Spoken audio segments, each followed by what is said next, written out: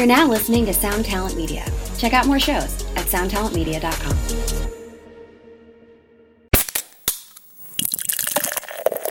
I think with the way my approach to vocals being that it's death metal and I'm not your stock standard death metal singer, people either love it or they fucking hate it, you know, and I'm cool with that. I think my voice is unique in the sort of death metal environment, and I think, yeah, I don't give a shit if people don't like it because it's different. It's what I do. It's what I like doing. The guys in the band, they love the way it sounds, and fuck it. That's just how we approach it. And yeah, like I say, love it or hate it, that's what it is.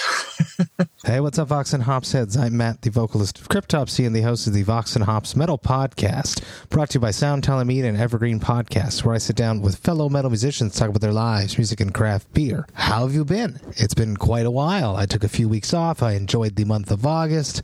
I sincerely had a blast. We just wrapped up Heavy Montreal Presents Vox and Hops Brutal Montreal 2022, which was featuring Deicide, Cataclysm, Inhuman Condition, and Undeath. Man, it was just such a killer night the other night. I could just live there forever. Massive thanks to JF Michaud and the Heavy Montreal and Eventco crew for making this reality. Huge thanks to Chloe and the rest of the Corona Theater staff. Huge props to my friend Paul Zanet, Vox and Hops alumni, and a longtime friend for running production on the show. And huge props to all the breweries that are involved, but especially to L'Apothicaire, Overhop Canada, BG Brasserie Urbaine, and Le Fermentor for making custom brews for the event. It was just so much fun. I can't wait to do it again. This episode is presented by Heavy Montreal. They are Montreal's premier metal promoter. They put on a bunch of killer gigs, such as Brutal Montreal and a bunch of others all year long. It is such a pleasure to have them behind the Vox and Hops Metal Podcast. I can't love them enough. Now, before we jump into today's episode, I would just like to ask you to follow the Vox and Hops Metal Podcast on the podcast platform of your choice. But more than that, I would love for you to tell a friend about the podcast. If there's someone in your life that just loves extreme metal, that loves metal music in general, well, make sure to tell them that the Vox and Hops Metal Podcast exists. You can tell them that there are over 350 episodes where I sit down with the world's best metal musicians and we talk all about their lives and music while sharing a craft beer. If you would encourage one of your friends to become a brand new Vox and Hops head, that would be something that I would truly appreciate. Now, today on the podcast, I'm very stoked to finally be with someone that helped inspire the podcast. I am so stoked to be with Jason Pepiat of Psychroptic. Get ready, everyone. This is Vox and Hops episode number 363. I warn you, what you are about to hear is very disturbing indeed. Hey, what's up, everyone? Today I'm with Jason Pepiat of Psychroptic. Jason, I've known you for fucking ever. You were on my first U.S. tour with me, and we bonded, and we were friends, and then you went home for the birth of your child, and you just made it, and we've toured together again in Europe. Let's start with a simple, how are you doing? I'm going really good. I'm glad that the whole COVID-19 fucking locking everyone up at home thing is pretty much over, and we can get back to work. It feels good. It's like we're turning the corner and the sun is rising, and we're finally allowed to do what the other thing that we're supposed to do, aside from being a father and hustling in a day job. Yeah, that's it. No, it's like the big, it's like the pause button was hit for like 2.5, 3 years, and now we get to hit play and we get to go out and have fun again. Back to it. Shittiest question, the question that most of us like to start off with. How have you been coping with these glorious years, plural, of 2020, 2021, half of 2022, hopefully not the rest of 2022, and hopefully not 2023? I've been doing really good. So in Tasmania, we didn't have COVID-19 really until like January this year. Really? Very cool. Because we're on an island, we basically closed the island up and said no one comes in, no one goes out, and you can live normally. You just can't leave. So obviously there was no touring and no shows going on anywhere in the world. So it was like, well, we're not missing out there. But it just meant, me and Joe were working in the studio a lot together. I could still see my friends. I could fucking leave the house. I could go to work. So I don't know. Life was, I think, as good as it possibly could have been. I think we had a lot better than at least the rest of Australia, probably a lot better than a lot of the world. Absolutely. I spoke to Sam from Werewolves, who's sort of in bed with the Haleys, as most Australian metal musicians end up finding themselves eventually. Yeah. So that is very interesting that the Tasmania, being an island, it keeps everything tight, and it ended up being like a crazy positive thing for normal life during a pandemic. Yeah, like down here, I mean, it's a fucking great place to be trapped, you know? It's beautiful. I don't know if you can see. Hang on, I'm going to try and show you my view right now. Oh my God. Wow, it's gorgeous. Beautiful water. It's a beautiful day. You're in the future. I love speaking to people. We always typically do my interviews at night because I have a day job. Yeah. And it's always cool to talk to people in Tomorrowland. I always think I think it's funny, but it's probably not. Yeah. How is tomorrow? No. Should I wake up? You're ancient history, Matt. Vox and Hops is all about hanging out with my metal friends, talking about their lives, music, and craft beer. It is tomorrow morning for you, so you will not be drinking a craft beer in your car with me right now. I will be, and I have a very cool one. What are you drinking there? What are we going to be sharing virtually right now? I'm on a latte. So one of my work colleagues just went down and got some coffees, and then I realized as soon as he brought it back, I was like, shit, I got to run off to my car and do this interview. So I got my drink, though, so I'm happy. I appreciate you taking the time, having a chat with me. Definitely not while you're working. I have a very cool beer collab that I just released. 4 of them, actually. It's called Vertical. And a vertical basically is when you take a particular beer over vintages of many years. So you can have a 2015, 2016, and then you drink them in a row so that you can see what these subtle differences that age brings to a wine, to a beer. That is a typical vertical. I came up with this project where I wanted to know what ABV would do to a beer. So I hooked up with 4 breweries with a fellow podcaster. We got a coffee roaster. We got a distribution thing involved in this. It's a massive project. Many, many people involved. So basically it's a coffee stout. They found one recipe, the exact same coffee from Cafe Pista, and then they went and just augmented the ABV, the alcohol content in each beer. So we have a 3.9%, a 6%, an 8%, and a 12%. And that is what Vertical basically is. Shout out to everyone that's involved. Of course, Buckhead that distributed the whole packs and put them together. Le Quatre Pack from the IPA podcast, and all the breweries. Echo Session Ales that did the 3.9%. There is Kanawaki that did the 6%. There's Shackle Hop that did the 8%. And then there's Borregao that did the 11%.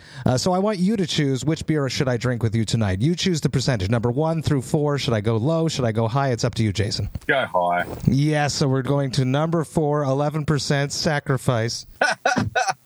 And the artwork is super sick, too, of course. Emeruso art. I went to my friend during the pandemic started painting. So I went to her exhibit and I walked into the room where my friend was exposing, and I saw these crazy like paint splatter things on the walls. This is not my friend's artwork. I fell in love with someone else's artwork at my friend's exhibit. So I took a card and here we are about a year later, and I put her stuff on a beer can because I loved it so much. So this is 11% coffee stout, Cafe Pista, which is a very cool coffee roaster here in Montreal. I'm going to crack this. I would love to hear about the very first beer that you ever drank. Do you remember the first beer that you ever had, Jason? I would have been young. It would have been a variety of beer called Cascade Draft, which was we had basically 2 breweries in Tasmania for the longest time. There was one that was Cascade, which is in Hobart, and another one called Bogues, which is in Launceston, which is sort of halfway up the island. So Hobart's on the bottom, southern end of the island, and then, Launceston on the north. So it would have definitely been a Cascade Draft, I'm pretty certain. I can't remember the time. I'm certain I would have been young. I was one of those silly little fuckwits that was drinking it at a young age.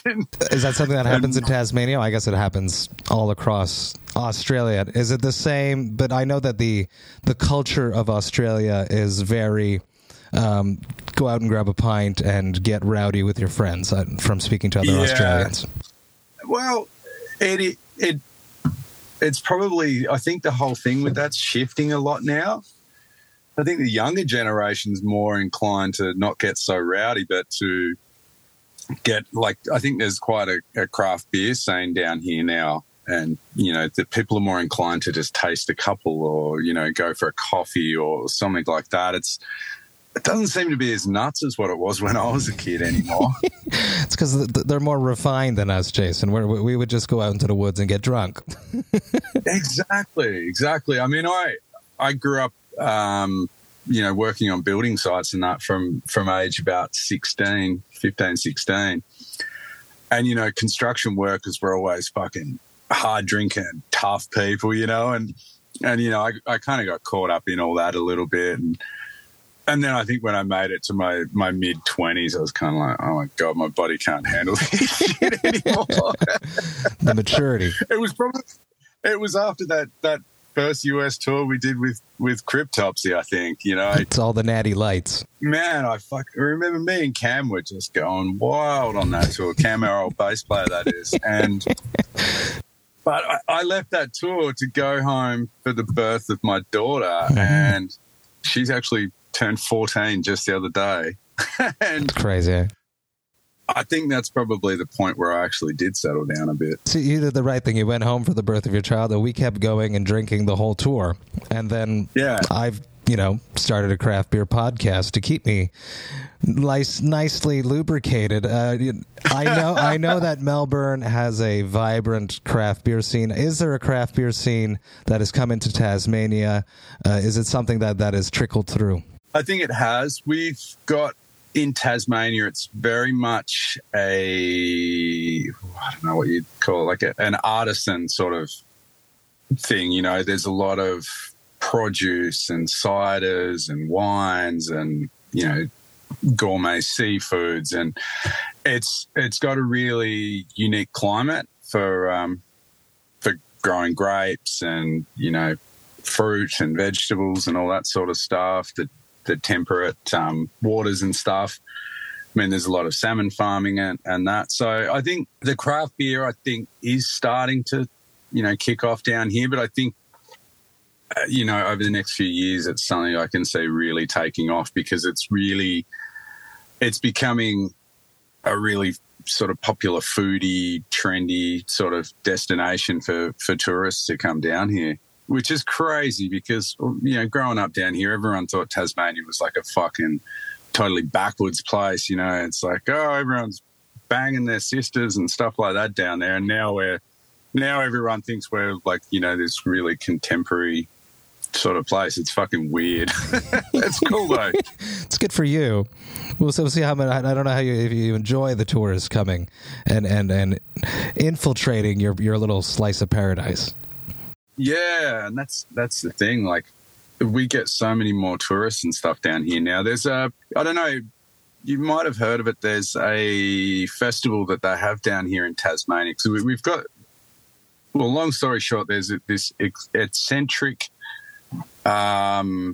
multi-millionaire or billionaire who lives down here, and he's right into like fucked up artwork and evil shit and stuff like that. And his museum's called Mona, and he runs this festival which basically takes over the whole city, and it's called Dark Mo. They have, like, in the middle of the city of Hobart, there's like giant inverted crosses lit up in the street. Wow. And, you know, all sorts of crazy shit going on. It's, you know, celebrating the occult and all sorts of shit. It's pretty crazy. And, you know, all that sort of stuff's happening. That happens down here in winter, which was like a few weeks ago. And man, you should see the whole city in winter down here. It used to be dead. It just go into hibernation mode. But then since that festival's come, because it goes for a few weeks and it takes over the whole city, it's basically in winter now, the whole city of Hobart just bounces to life. It's fucking crazy. That's super interesting. And you should definitely like steal some of those inverted crosses and bring them on stage. And I was more thinking like one as my letterbox or something like that to keep pesky Christians away, but that's another story. This vertical, it pours out dark, ominous. It had a nice little head, but it settled a little bit. booze on the nose with a slight coffee tinge. It's very dark. Mm-hmm. Nice roasted malts. It's got that boozy bite. The coffee's very subtle. Killer. Crazy project. Lots of work. I'm happy it's out. You've been a busy boy, Matt. I have, and I do, and I've been wanting to say it. At the point this is coming out, there's probably over 360 Vox and Hops episodes, and it all sort of stems down to a conversation. I don't know if you remember this conversation. I do. Sitting up on the structure at Brutal Assault, the castle walls, the fortress walls where we were not supposed to be.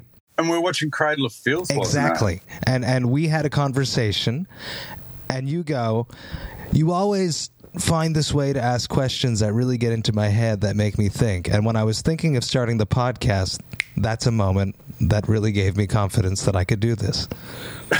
Wow. And I'm not joking. And this is years ago. So thank you for because I was nervous at first. Good thing we snuck up on the wall there. I do totally remember that. And it was with Sammy, the guy that was filling in on bass for us at the time. I think it was me, him, you, and Flo, maybe. Mm-hmm. And Mego was up there too, our sound man too, of course. That's right, yeah. Yes, love him. Yeah, and I remember it was Cradle of Filth we were watching. Yes, I totally remember. Yeah, wow. I totally remember that, so thank you. I would love to hear about the soundtrack of your youth when you're growing up in your parents' or guardians' house. What music was playing when you were not in control of the radio? What music did your parents or guardians listen to? My dad used to listen to a lot of classic Aussie rock bands like AC/DC, Cold Chisel, Midnight Oil. So it was pretty much all that classic Aussie rock, really. John Farnham was a big one. I don't know, he was massive out here. I don't know if he really got that big outside of Australia, but he was like, I mean, he's still got this godly voice, but in his younger days, he had this big, long, blonde mullet, and, you know, it was good. Joe Haley still absolutely worships him to this day. Anything Joe's into, I'm into. One of the most underrated extreme metal guitarists out there. I say it all the time. Whenever I can, I say that because I truly do believe that. Hail the Haleys. Love them to death. I would love to hear about your first show. Do you remember your first live music experience? I think the first one I would have gone to would have been Fugazi, and it was this tiny little sort of DIY setup here in Hobart. I would have been maybe 14 or 15 years old.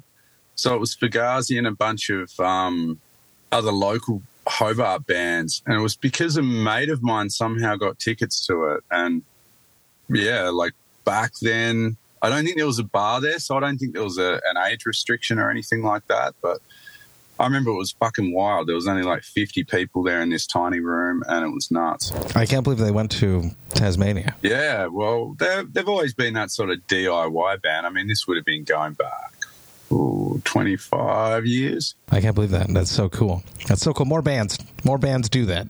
Go out and go where people don't go, so that more people like Jason can get exposed to music at a 14-year-old age, at an all, do it yourself, all ages venue. I love that. Now your time on stage. Do you remember your first show? My first show would have been with the band I played in with Cam, our original bass player. So he was on guitar, I was on vocals. It was called Megoria. And I think, so we were in high school or like college, which is like grade 11 together. And our music teacher actually teed us up to play at an indoor skate park thing in this giant shed, and I think we got paid like $100. Getting paid your first show. Look at you. That doesn't happen. Oh, no. I still don't get paid that much now. But it was, I actually remember it quite clearly. I mean, I was only young. Fuck, I would have been probably 15. And I remember playing, there wasn't a very good set up with the monitors and stuff like that. Obviously, it was just, a bit of a sort of DIY at this skate park thing.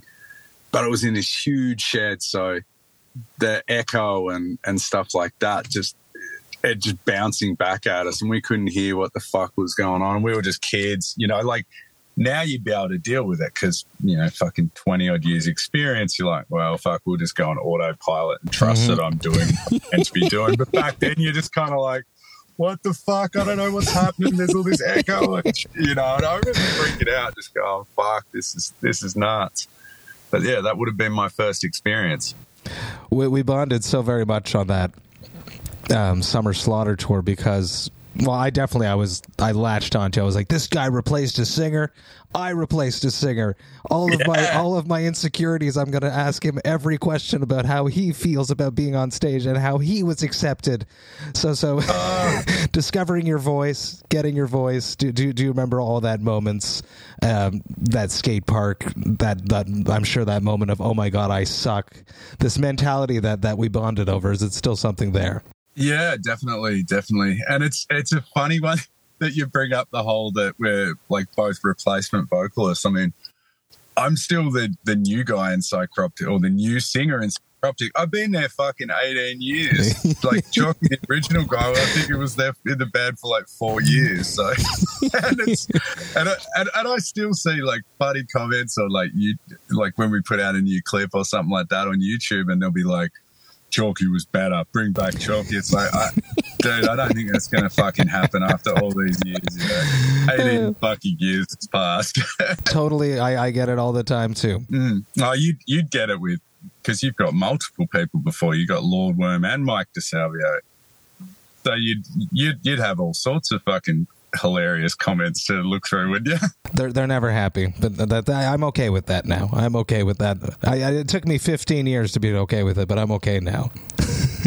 And that's the thing. Like my first few years at it, I was kind of like, "Fuck, man, why can't people just accept me?" You'd be like, "I work so hard at this shit," and you just hit that point where you're just like, I don't give a fuck. I read the funny comments and I laugh, and I just, when I see the bring back Chalky one, it's just like, man, Chalky's cool. Like, I like the dude. He's, I see, we live in the same town. We bump into each other, but it's like, he's never going to be coming back to it's Psychroptic, So, yeah, it's just funny. And you got to just take it with a grain of salt, I think. No matter, how good you are or what you do or whatever, there's as an artist, as a musician, there's always going to be people that fucking hate you, and I think you just need to accept that. I think it's a key part to being a musician or an artist. You have to get over that. Yeah, like not everybody's going to like your shit. It doesn't matter how good you are, how big your band is, or how successful you are. There's people are going to fucking hate what you do, and they're going to be very vocal and very nasty about it on the internet. Like friends of mine, they'll be like, man, I saw comments and these guys were really being arseholes to you, and reckoning you fucking suck and stuff, How does that make you feel? It's like, I just fucking laugh at it, fuck it. We have to. What have these guys done? Have they toured the world? I've been touring the world for 18 years. I'm pretty confident with what I do. There has been an evolution. It's continued on Divine Council. Divine Council came out August 5th via EVP. It's a banger, and I've been a fan since, before we did Summer Slaughter together. So to watch the evolution of what you have brought to Psychroptic is something that I enjoy greatly. The more melodic approach to screaming, the phrasing, the giving a character a breath to the music. It's important to me, and I think that you really do tackle that well. So an evolution as an artist is important as well, and that's something you've brought into the band for sure. Yeah, I definitely think so. And that's the thing I really love about working in Psychroptic with Dave and Joe. Joe's an amazing talent. Like his actual skill on playing guitars, it's amazing. But as a creative as well, I mean, that to me is what really gets me about Joe Haley's genius. His writing and the way he composes music and puts it together. And he's very much one of those people. He doesn't like to do the same thing over and over. Like, he's got a unique style of riffing. You can hear a riff and go, Joe Haley wrote that. It's true. And not many guitarists can do that.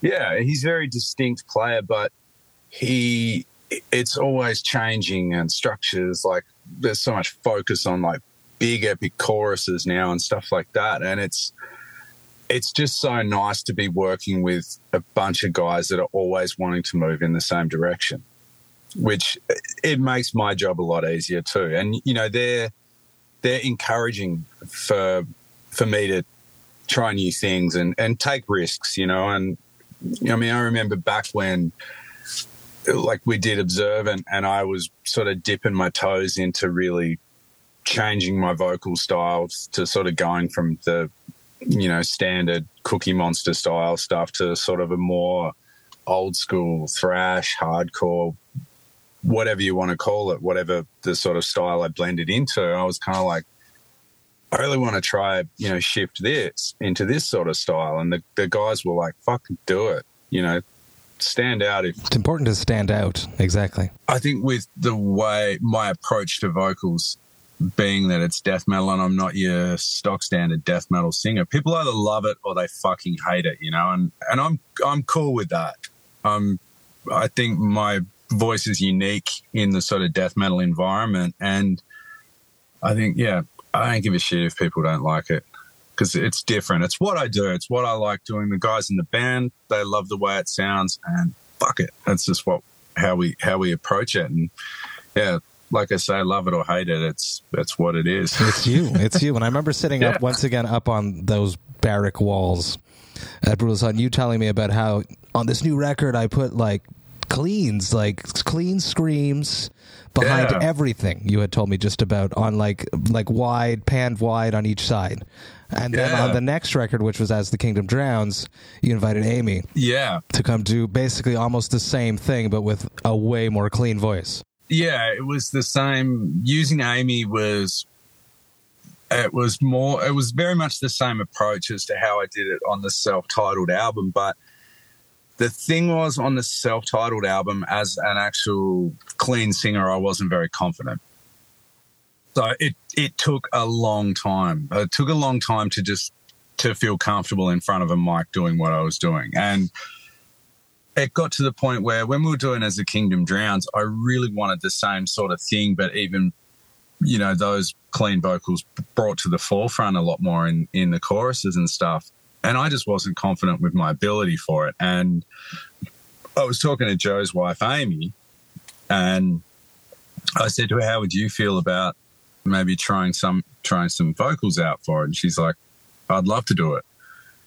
And as soon as she laid down the vocals, like the backing vocals for one of the songs, and it was just like, that's it. This is it. I'm yeah, like, I'm sacked. Why would I waste my fucking time trying to do it when she just gets in there? Because she's a trained vocalist. She's fucking amazing voice on her. And she's just laying down harmonies like bang, bang, bang, bang, rapid fire, perfect every fucking time. I'm like, yeah, I'm not doing fucking 10 vocal sessions to get a few fucking backing vocals on a thing where I can just get Amy in here for 2 hours and she'll knock the whole fucking album over and it'll sound 10 times better than what I do. So, and that's the thing. And that's like with bringing Kaiser into the fold on Divine Council as well. So we introduced Amy last time. We've used her again on this album because it's like, will it work? And you know, we sort of spoke when we were doing the Watcher of All EP about bringing Kaiser in on vocals, like, as well, because for those of you who don't know, like, Kaiser's filled in live for me quite a few times over the years. I definitely wanted to introduce that whole subject, so if you will allow me. There's many times that I've seen Psychroptic and you're not there. It's almost like I just asked you before we recorded this. I was like, you're going out on tour with Fallujah. Are you going to be there? Because I didn't know the answer. and it is very complicated for people from Australia to tour. And being, you have a family, it's long because you typically end up, and if people don't know, this is basically what happens, is you leave Australia and then you go tour the States and then you go tour Europe right after because it's just way easier to organize it that way. And it's really hard to get 6 to 8 weeks off away from your family and everything. Yeah, I mean, some of the runs we've done, like, and that's what we did, I think, when we did that festival run in Europe with you guys. I think we'd done like 7 weeks in the States. Then we flew straight to Europe. I think we had like 10 or 12 days off waiting for the run with you guys to start. then that was about another 3 weeks on top of that. So before you know it, you've been away from home for 2 months, sometimes more. And it's just like, I got two young kids, and I got a business to run, wife. And sometimes it just does not work out that I can be away for that sort of amount of time. So it's been great. And yet again, it's such a good thing with playing with Joe and Dave, because they're so fucking understanding of it. Like, there's been a few conversations where I've said, if my situation is getting too difficult for the band, I'll step down. Because, you know, to me, Psychroptic's bigger than my part in it. You know, I love the band. I love what we do. And I don't ever want to be the one to hold the band back. And the guys have said to me, look, fuck it, we'll make it work. If we use fill-in guys, blah, blah, blah, whatever, we'll do what we need to make it work. You're sticking around till the end. I'm like, fuck yeah, you know, so many bands probably wouldn't be so understanding with the situation. With I don't think many would, but I think that you really have carved your own identity character. It's very important to the sound of the band now. Yeah, I think so too, and I think that's part of it. But obviously, Todd, our current bass player, is a great guy as well. But I think with obviously me, Dave, and Joe, we've played together for so long, and even before that, you know, we were good friends for quite some time as well. So it's kind of like there's such a friendship and sort of brotherhood there that I think is more important than anything else, which it's just awesome. But then, so back to the thing with Kaiser, like with him going out filling in for me on tours and stuff. He's done multiple tours. He did the Voivod run. He's gone to Europe with them. I've seen him with Psychroptic a few times. He's probably done about 3, maybe 4 tours in my stead. And then a lot of the times we've hired him to work for us, either coming out to Europe doing merch or driving for us in the States. He's a part of the family.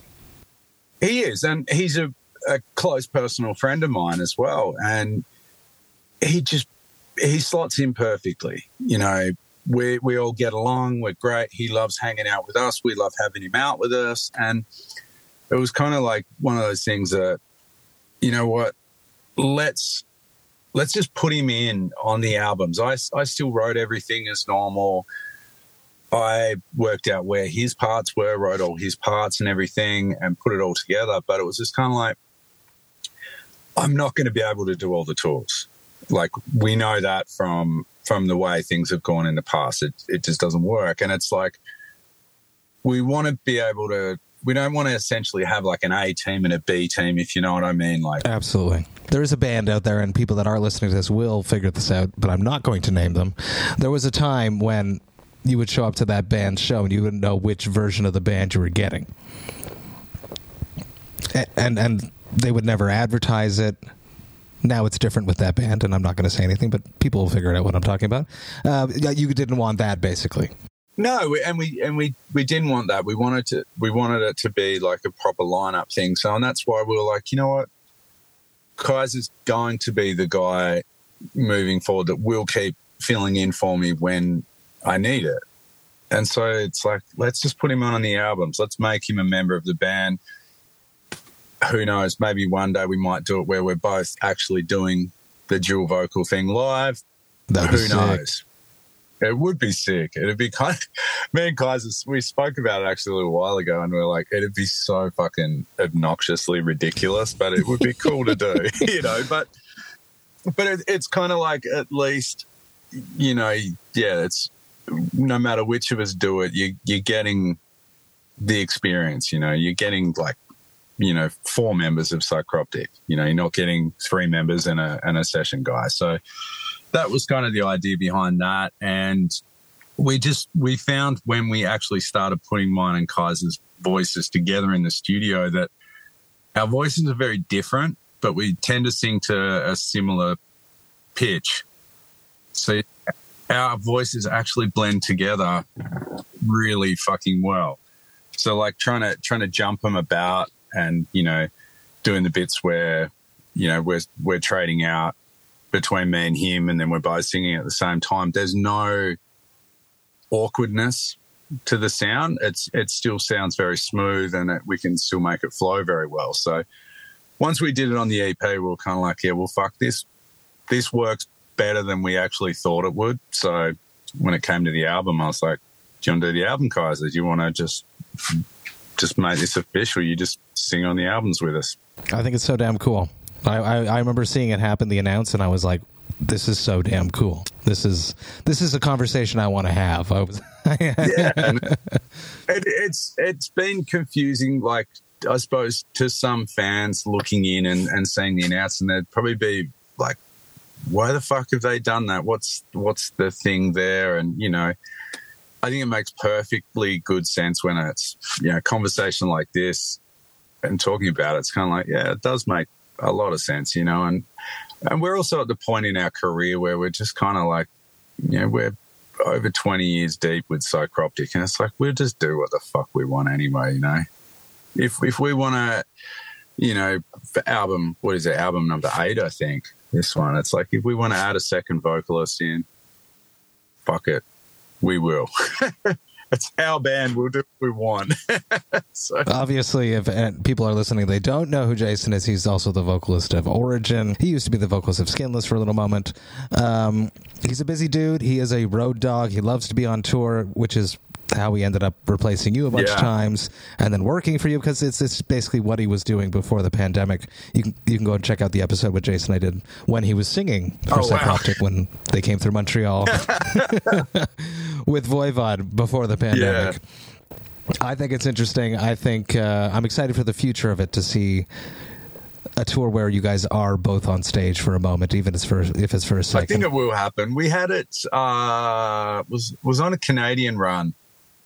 When was that? Fuck, would have been like 5 years ago. I can't even remember. It's probably Devastation on the Nation. It makes sense to me, because I think he was there. He was doing merch or something for Devastation. No, he was on Ingested. He was singing for Ingested. That's right, because he sings for everyone.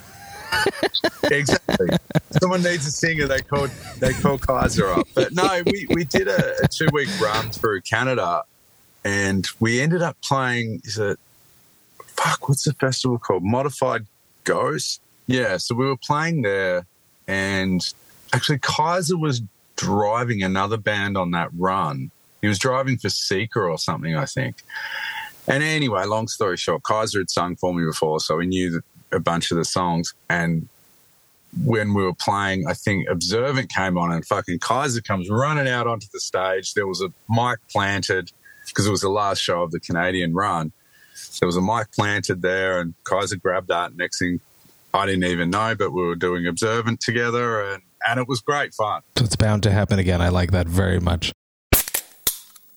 Hey, what's up, Vox and Hopsheads? I just want to take a little moment about Cryptopsy's upcoming tours. That's right, I'm talking about the Scream of Perseverance tour and our headliner dates that coincide with that tour, called As Summer Burns. The Scream of Perseverance tour is kicking off at the end of May and runs all the way until the end of June. We are supporting the mighty Death to All. We are going all over the United States, and we are hitting some of Canada. So excited to be honoring the legendary music of Death alongside amazing musicians that performed on these albums. Even more stoked to be doing some headliner dates in some cities that I've actually never played in. If you are planning to come to any of these shows, you should definitely grab your tickets by going to voxandhops.com/summer, and you will be able to grab all of your tickets there. That's voxandhops.com/summer. Do it, people. Come hang out with me. Enjoy life, metal, and craft beer in your hometown. Come to a show. We're going to have a great time. Now, enough about all of that. Let's get back to the episode. I've been doing a whole segment about mental health. I think it's important. How do you cope with when you're not feeling well, when days are dark? Where do you go? What tactics do you use to bring yourself out of the dumps? Well, I used to have, in my younger days, I did used to have quite serious problems with anxiety and stuff. Of later part of my life, obviously cutting back on drinking and substances and assorted helped a lot with that. But I'm a real sort of get working out sort of guy. If I've had a really shitty day and stressful, shit's getting dark, whatever, go for a run, lift some weights, go kick a fucking soccer ball with my son or something like that. So I think getting physical is the way to deal with it, personally, I think. What do you do when one of your friends is not feeling well? You feel like they're spiraling out. What is your move there? What is your tactic? What is your secret way to bring them out of it? And you see it, obviously you've been on the road a lot too. People do have their dark days on tour. You're trapped in a van for, long periods of time on your own to spend too many hours with your thoughts and stuff. I think just basically getting someone out of whatever the environment they're in, if you can tell someone's in a backstage room or whatever and they're probably thinking of, getting homesick or whatever, and shit's getting dark for them, it's just sweeping them up and taking them out of that situation, I think, and trying to do something positive, go for a walk, go find somewhere to have a coffee that's maybe got some nice surrounds or something like that. I think a lot of the time it's the simple things. It's not necessarily, if people want to talk about what's going on, I think you just need to be there to listen to them. Often with men, as you'd know, they don't like to talk about what's going on, and sometimes it's just go and have a pleasant conversation and just change the environment that they're in, I think sometimes is enough to get people back into a good place. Just being there. I think that's what resonating the most there. People just, I think a lot of the time just need to know they're not alone, It doesn't matter if you're listening to their problems or you're just having a friendly chat with them. I think sometimes when people are going through tough mental times, it's that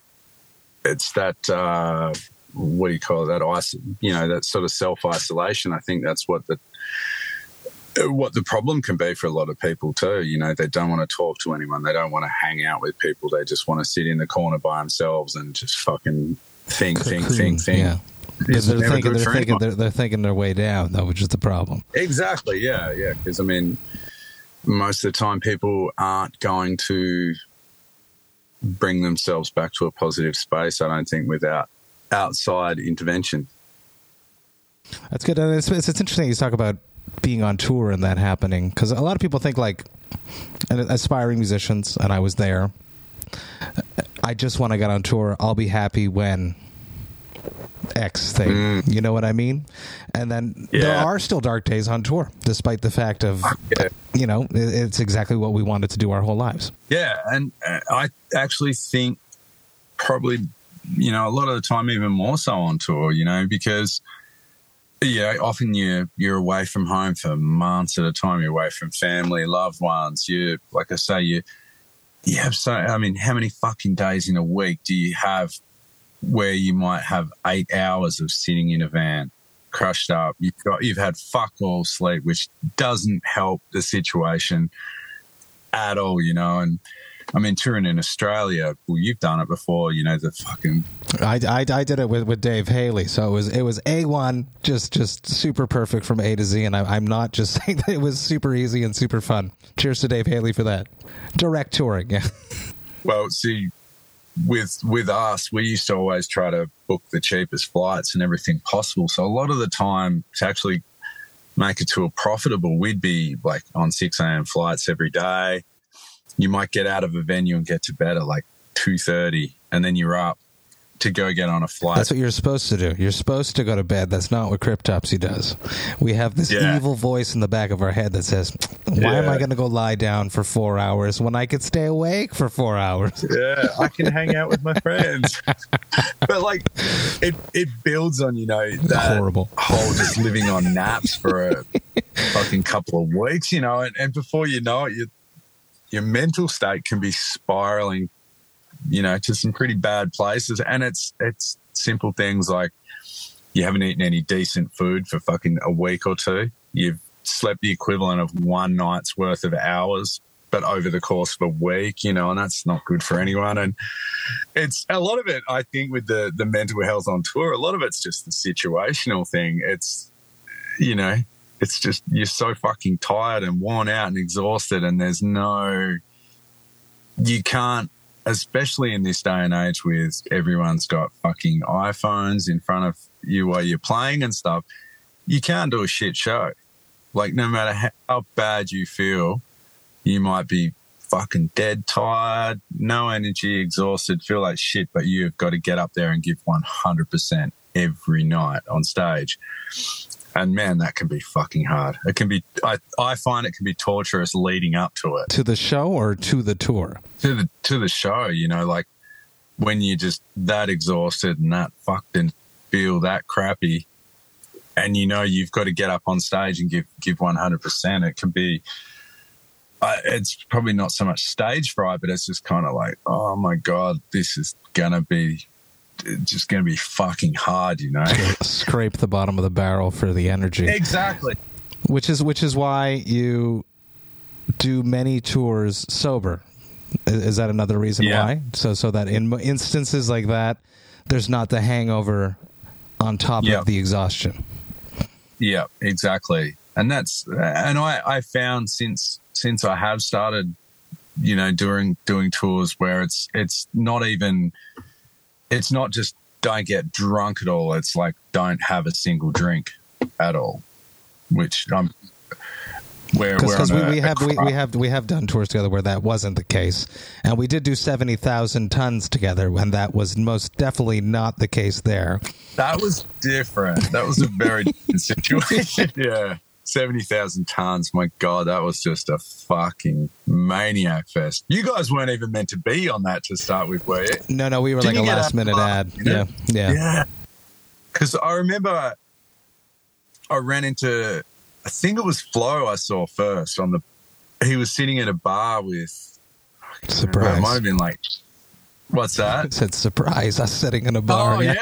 I can't remember who he was sitting with, but I spotted him and I'm like, Flo, what the fuck are you doing here? And he's like, yeah, we got added last minute. Basically, it was a week before or something. Yeah. I love those. My work loves those when I walk in, by the way. Yeah. I work for myself now, so I'm the boss, so I've just got to explain to clients, and it's kind of like, fuck them, it doesn't really matter. But when I used to tour a fucking lot back in the early days, I was employed, and I'd get back from like a European tour, and this was before, you know, smartphones and internet. Calling was, you know, it wasn't easy to keep in touch with people back home. It was crazy. And a tour would get booked in the middle of, like, say, a European tour. There'd be a tour booked for the States. So we'd have like a month. We'd know about it, which was okay. But my boss, I'd get home and I'm like, yeah, by the way, I'm going on tour in the States. And he'd be like, when? I'm like, tomorrow. Next week. Yeah. I'll be gone for 7 weeks. And he'd be like, you fucking what? It's like, yeah, you're not going. It's like, well, it was nice working for you, mister, but...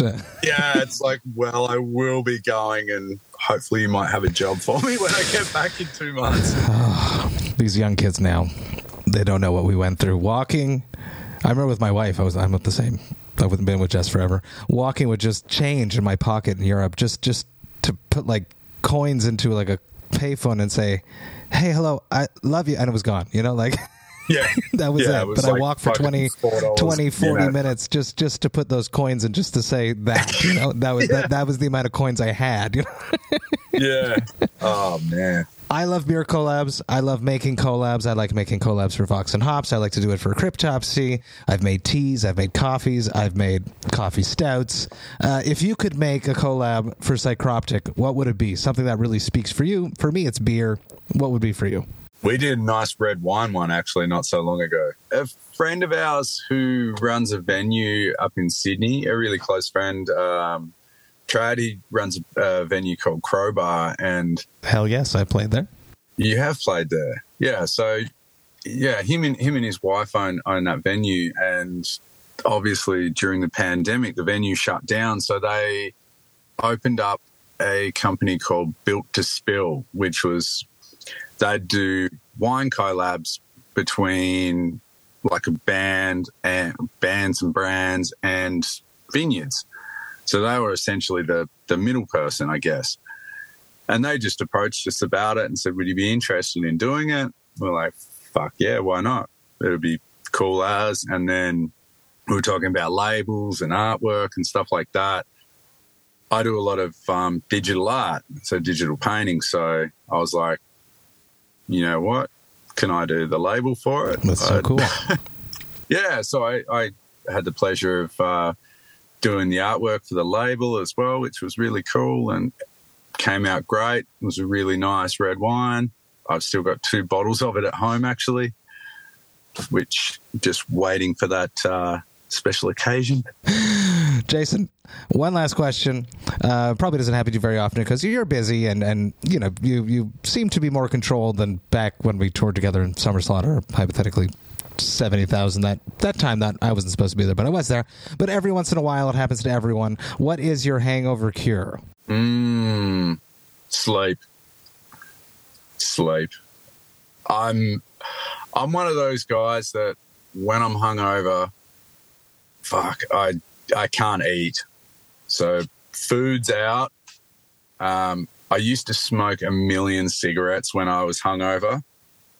I quit smoking though, so I can't do that anymore. So basically, I haven't really been hungover for quite some time. So, but I was always just a sleep guy, you know, sleep it off and be done with it. I like that. I have a hard time sleeping when I'm hungover, to be honest. So I would like to know your deep secrets.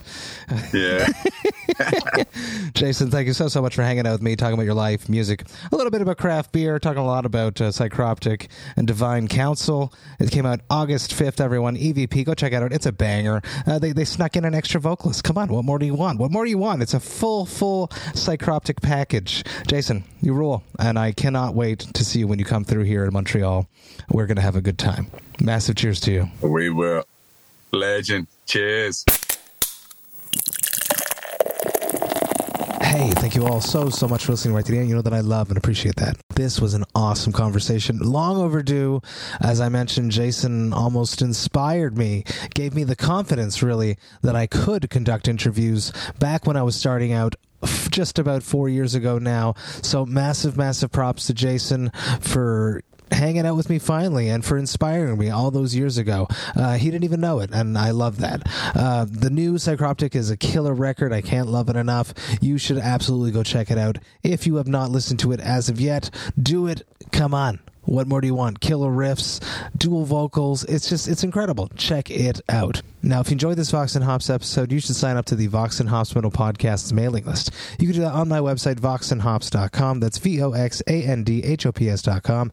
When you do that, you shall receive 2 emails a month that contain all of the details of everything that has been happening recently in the world of the Vox and Hops Metal Podcast. You'll get to see which episodes I dropped recently. You'll get to see which episodes I have coming up. You will get to see which albums the Vox and Hops album review crew have reviewed recently. You will also get to hear about any projects that I have in the works, such as the very top secret 4-year anniversary of the podcast before I announced them to the public, and you'll get to see which albums Jerry Monk, the metal architect himself, has added to the Brutal Awakenings playlist. There is just so much going on in the world of the Vox and Hops Metal Podcast. I don't want you to miss a single thing, so please sign up to the mailing list. The Vox and Hops Metal Podcast is brought to you by Sound Talent Media and Evergreen Podcasts. I hope you have a killer rest of the week. I will be back next week on Tuesday with another episode, but until then, remember to enjoy life, metal, and craft beer. Cheers, Vox and Hops heads.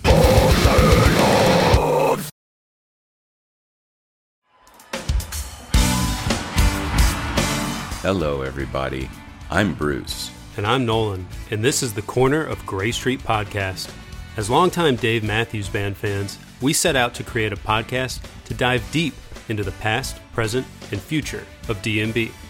Not only do we recap and review shows within an ongoing tour, but we revisit past shows from throughout the band's history, conduct interviews with a wide variety of guests with ties to DMB, and create unique and exclusive content like our Concerts on the Corner series. Whether you're a fan of the band or just a fan of great music, we think you'll find something you'll enjoy. We can't wait to see you on the Corner of Gray Street.